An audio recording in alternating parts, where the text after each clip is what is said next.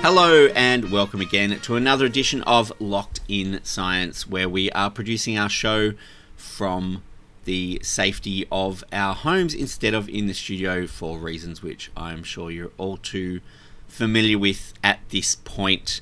My name is Stu, and on the show this week I have another award to talk about. The Prime Minister's Prize for Science was awarded in the last week, and 4 people were honoured with the... 4 people? Prizes for science? Wow. Oh, yeah. Or is it the one prize and 4 people? Yeah, it's the one prize. They're going to have to split it up and haggle over who gets what. But, 4 people have got the award, got the prize this year, and I'm going to talk about who they are and what they were awarded for, what they won the prize for, later in the show. Claire, what have you got for us this week? Well, this week on the show, we have a guest. It's been a couple of weeks since we've had a guest, but this week we have Olaf Meinecker, who is a marine scientist from Griffith University, and Olaf specialises, his research is on migratory whales, so humpback whales travelling up and down the east coast. And if you didn't know, Stu, the whale migration has pretty much just wrapped up.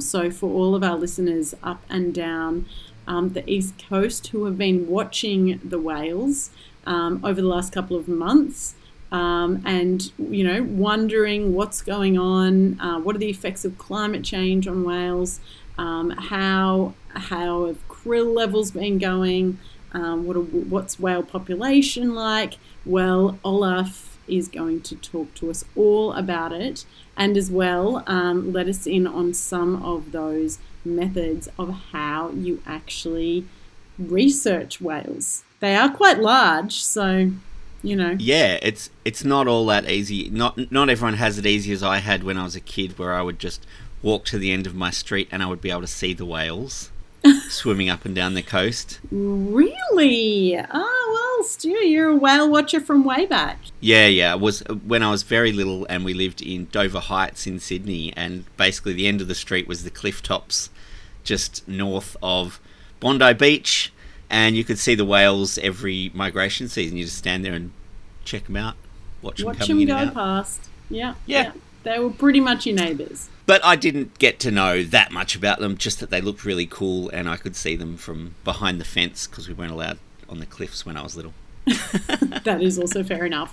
Well, Olaf is going to take us through a whole lot of research results and things that we need to think about in terms of looking to the effects of climate change on whales as well. Cool. Well, stay tuned for all of that. We'll have a whale of a time, can I say?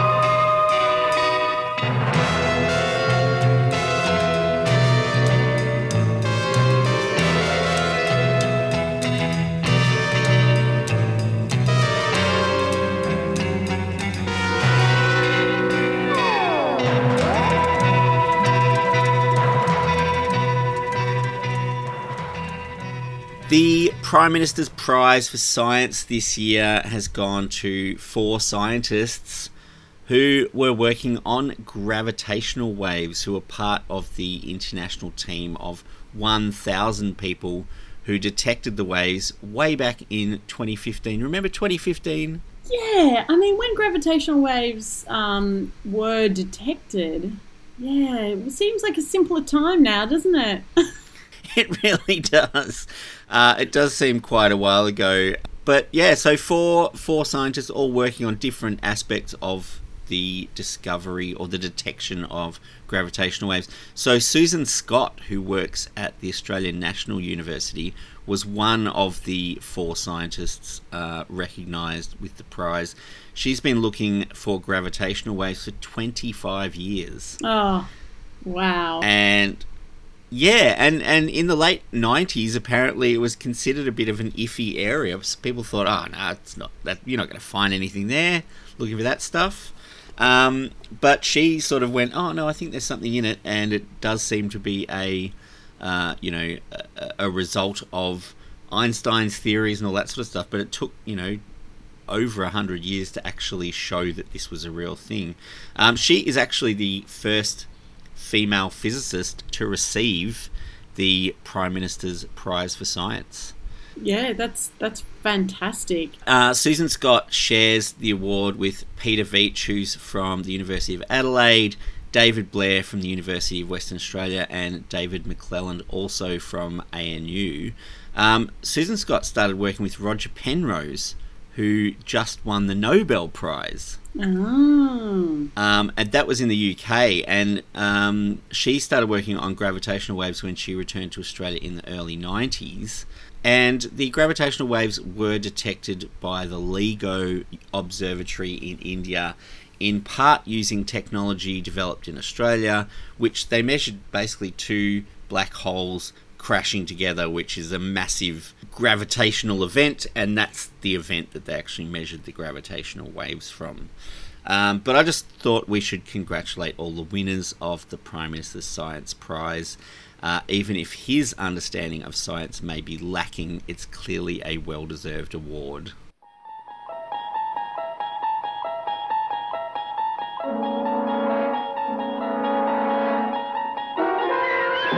You're traveling through another dimension. A dimension not only of sight and sound, but of mind. A journey into a wondrous land whose boundaries are that of imagination. That's the signpost up ahead. Your next stop. Lost in Science.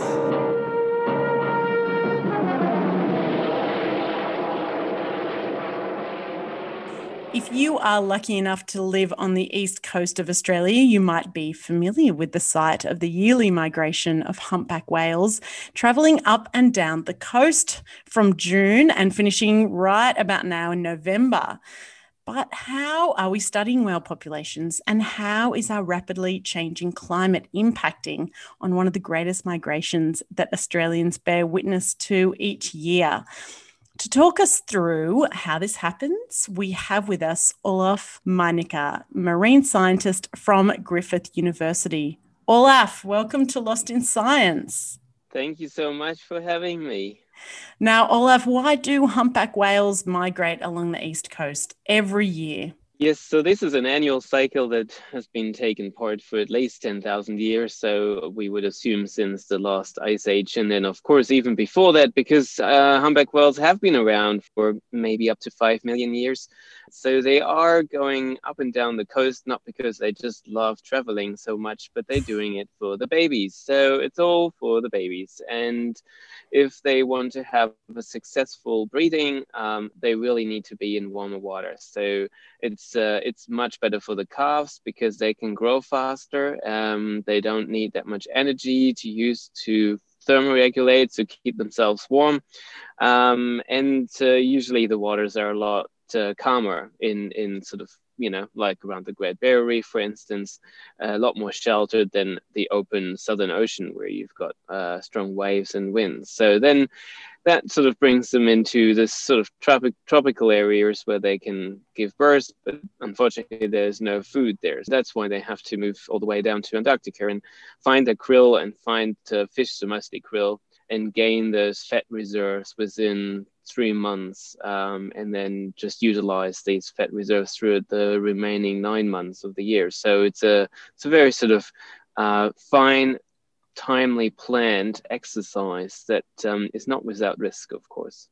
How long does it actually take them to get from Antarctica up to where they're giving birth? Well, because, you think about like a large tanker or so, they don't travel fast, but because they have a constant speed, and in this case, their speed will be somewhere between 3 to 6 kilometers per hour. So that means within 2 months, they can pretty much reach their breeding areas when they leave Antarctica. So usually they would be leaving around February and latest March, and then it will take them about 2.5 months until they reach New South Wales and the coastline. And you said that they don't eat the whole time that they're migrating. So the last meal would have been in Antarctica, and then the next meal is in Antarctica.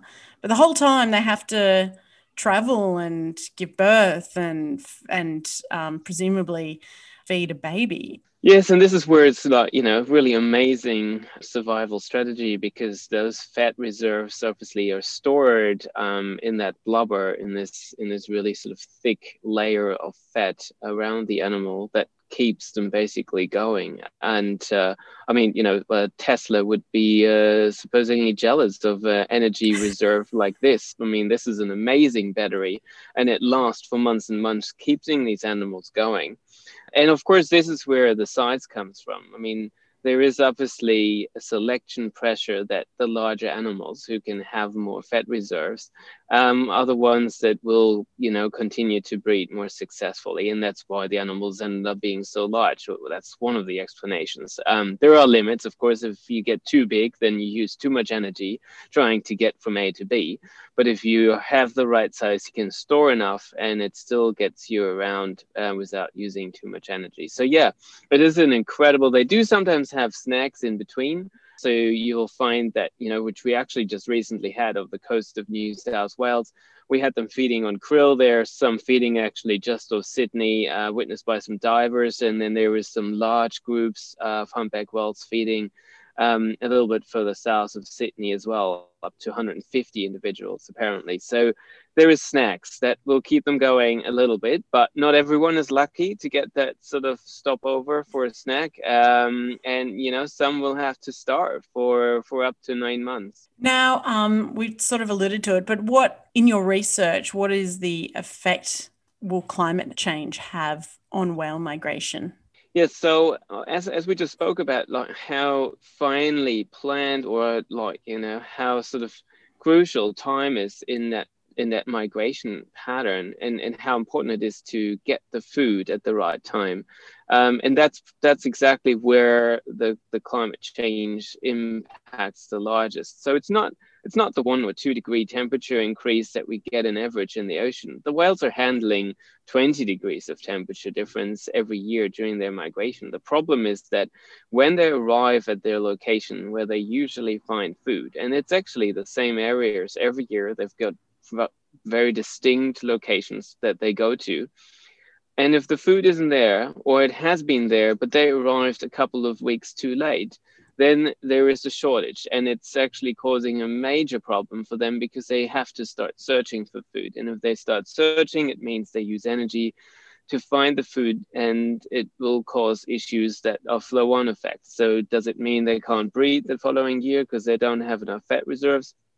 Or they won't be able to do the migration because they just have to decide that they can't do the whole movement. And one thing that we're still trying to figure out is what triggers the animals to leave the Antarctic waters. So when do they know it is time to stop hanging around waiting? They've opened the fridge, they've taken out all the food, and then the fridge is empty. And are you still waiting around for someone to put new stuff in the fridge, or do you just leave? And that's something that is actually really extremely interesting. It's an issue for all the other whales that are down there as well, other species. So when do they know that they have enough food and that they have enough reserves and start going? But this is where the problem is. So if we're seeing these changes in the water, and things that we don't think about is, well, their food source is krill. So what does krill depend on? It depends on the phytoplankton bloom, which is an algae bloom. And what does the algae depend on? It actually depends on the release of micronutrients, which is often iron, but also other elements that are released from the ice. So if the ice melts too fast, then that release happens very quickly over a couple of weeks, and there's a massive bloom. but it's all over after that. Whereas if normally the ice would melt relatively slowly, and it will take maybe a few more weeks until all the ice is melted, and it will allow the phytoplankton bloom to continue over several more weeks than it usually does. So this is where we see the biggest problem, that those blooms are actually shorter. They're still happening, but if the whales are missing the window of opportunity, they will miss the food. And in your research, are you seeing any behaviours that are changing in the whales already? Yeah, so we certainly see that there's a lot of calving happening in temperate and in subtropical waters instead of the tropical waters. So we've seen newborns coming from New South Wales, and it's not like small numbers, we're talking about hundreds. And so there seems to be a strategy now that it's the shortening of the migration, and it will help them, of course, reducing the amount of energy that they need, the fat reserves that they need if they give birth in New South Wales, and then just hang around or move up a little bit into the subtropical waters, wait or feed the calf until it's big enough, and then actually turn around. And the other thing that we've noticed is there's an earlier migration happening with higher number of whales coming in earlier. So we're starting to see, numbers increasing now around May, where usually, we get it was the start of June. So there's more animals coming in earlier. Whether this, obviously people will argue, is attributed to the increase of population, but there hasn't been that much of a difference in the last 10 years in terms of population increase. We're sitting somewhere between 25 to maybe 35,000 in the last 10 years to now. So it's something that seems to be almost a strategy for them to reduce the migration pattern. So we see changes there. And of course, we're going to see other shifts, and that includes more feeding outside the traditional feeding areas. So with our partners that we work together in South Africa, they've already had for over 10 years feeding happening of the west coast of South Africa, and these animals started feeding on other animals that they normally have not ever been feeding on, or at least we didn't know about it in such intensity. So, there are strategies now that are starting to come in place for them to find other food sources. And another great example is the animals that the humpback whales up in North America, they started to move closer to shore to feed on fish, which caused then more entanglements in fishing gear. So there's actually been a great study out that really showed, because of these heat waves in the ocean, the whales had to find food closer to shore, which make them more likely to be entangled in fishing gear. Right. So is that something that we that Australia can learn from, that we can prepare for potentially? Well, in particular, if we look into conservation and how do we want to manage those coming changes, which is what our project is looking into, what is the future going to look like in terms of migration for the humpback whales? And one of the things that we are suggesting is to have mobile protection zones. So instead of saying, well, we've got the Great Barrier Reef Marine Park and it's nicely protected, but if the whales don't actually tend to go there that much anymore, if they start having the calves further south, we need to adapt to this, and we need to ensure that, in particular where the calves are, these areas need protection, because unfortunately the disturbance from vessels, boat strikes, or fishing gear is often very, it's bad and quite traumatic for those newborns. They need a couple of weeks of actual rest. It impacts on the tourism industry as well, like all the whale watch operators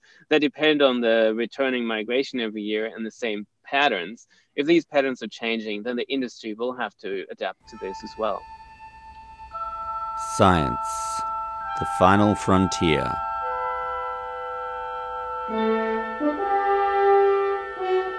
These are the voyages of Lost in Science, our ongoing mission to explain strange new words, to seek out new science and new explanations, to boldly go where no radio has gone before.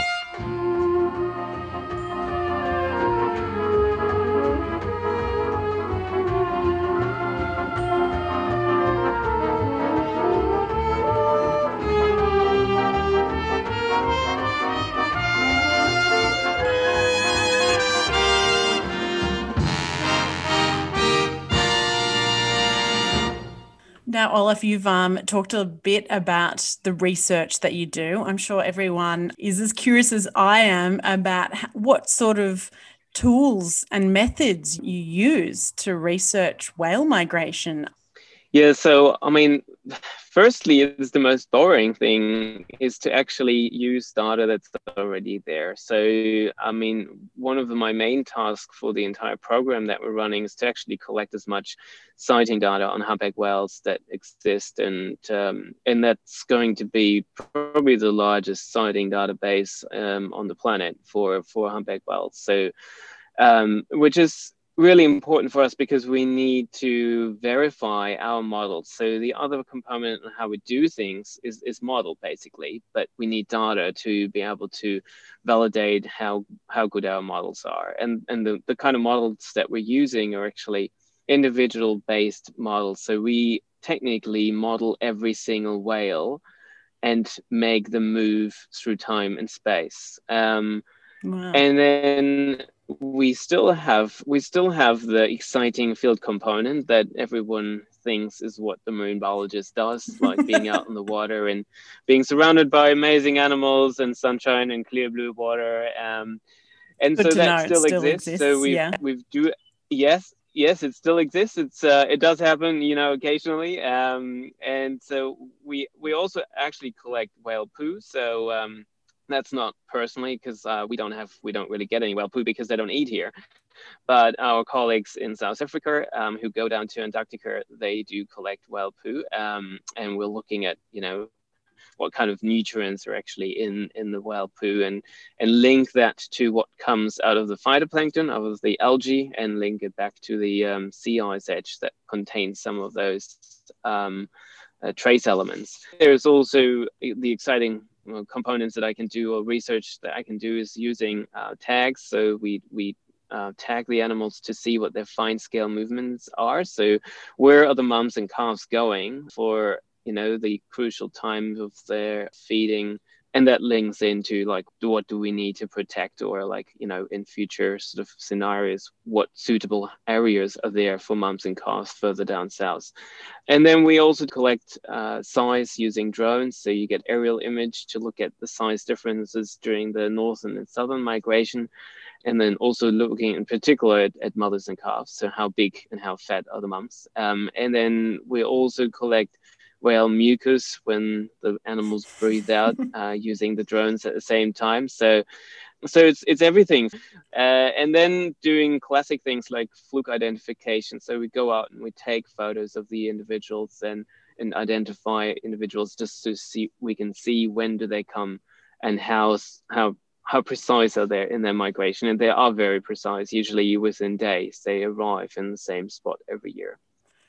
Can I just ask, how do you, or can you identify a humpback whale from sight? Yes, so they have their flukes, so their tail is their flukes, their tail, right? Yes. So tail identification. Exactly. Yeah. So they have unique, patterns and coloration and shape of their fluke, and the underside of the fluke is what we need to get. So it doesn't always work out, but it's definitely a great way of identifying, and it's non-invasive. So all the techniques that we're using are non-invasive anyway.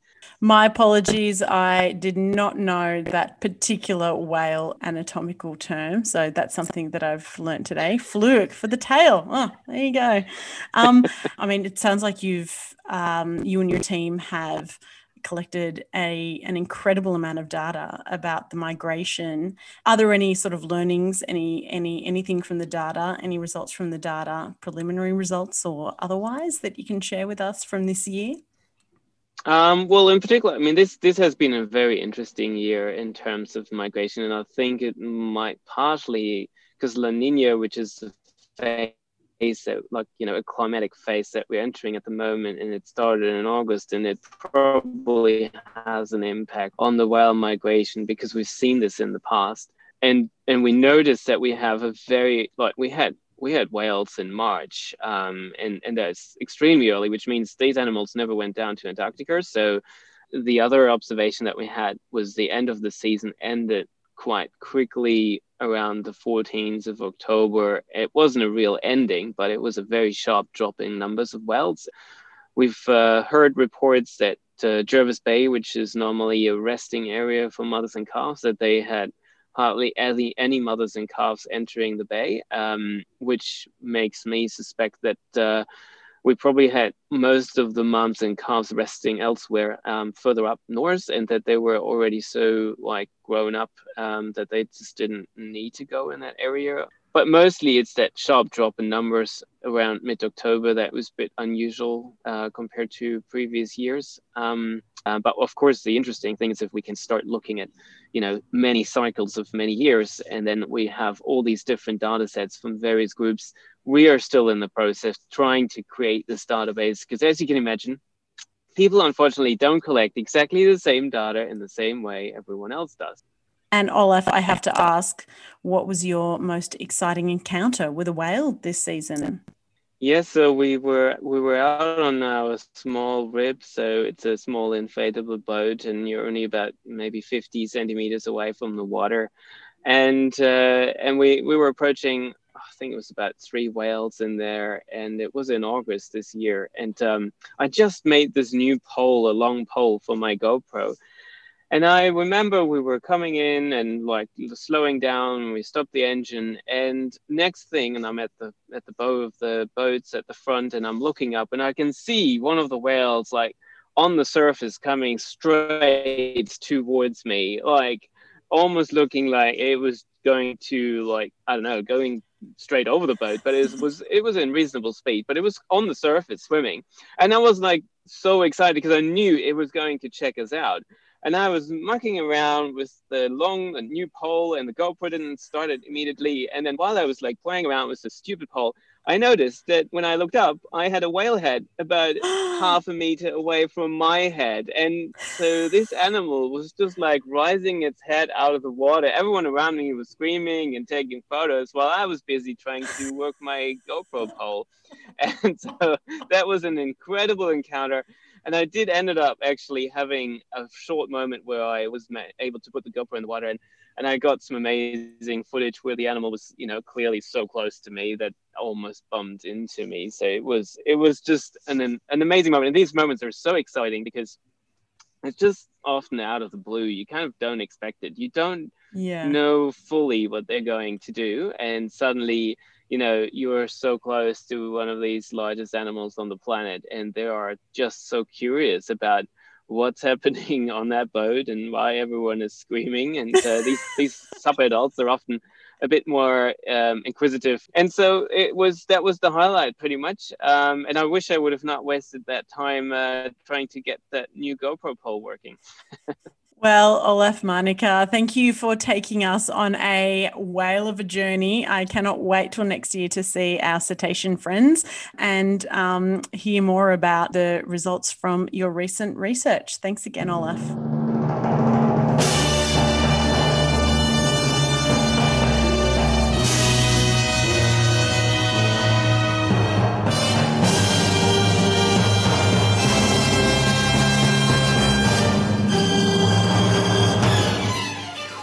That's all we've got time for this week, and we are rapidly running out of time. If you want to get in touch with us, you can email us. You can find us on Twitter and Facebook. We are broadcast across Australia on the Community Radio Network with the financial assistance of the Community Broadcasting Foundation. And if you would like to tune in next week, Chris, Stu, and Claire will get Locked in Science!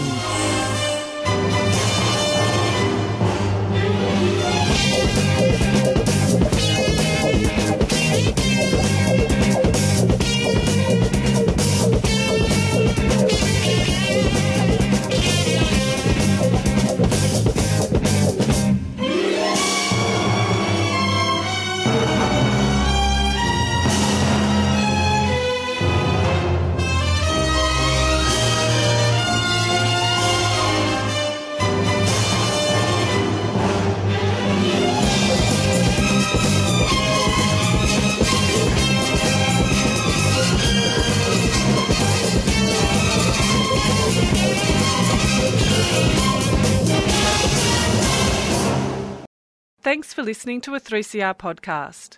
3CR is an independent community radio station based in Melbourne, Australia. We need your financial support to keep going. Go to www.3cr.org.au for more information and to donate online.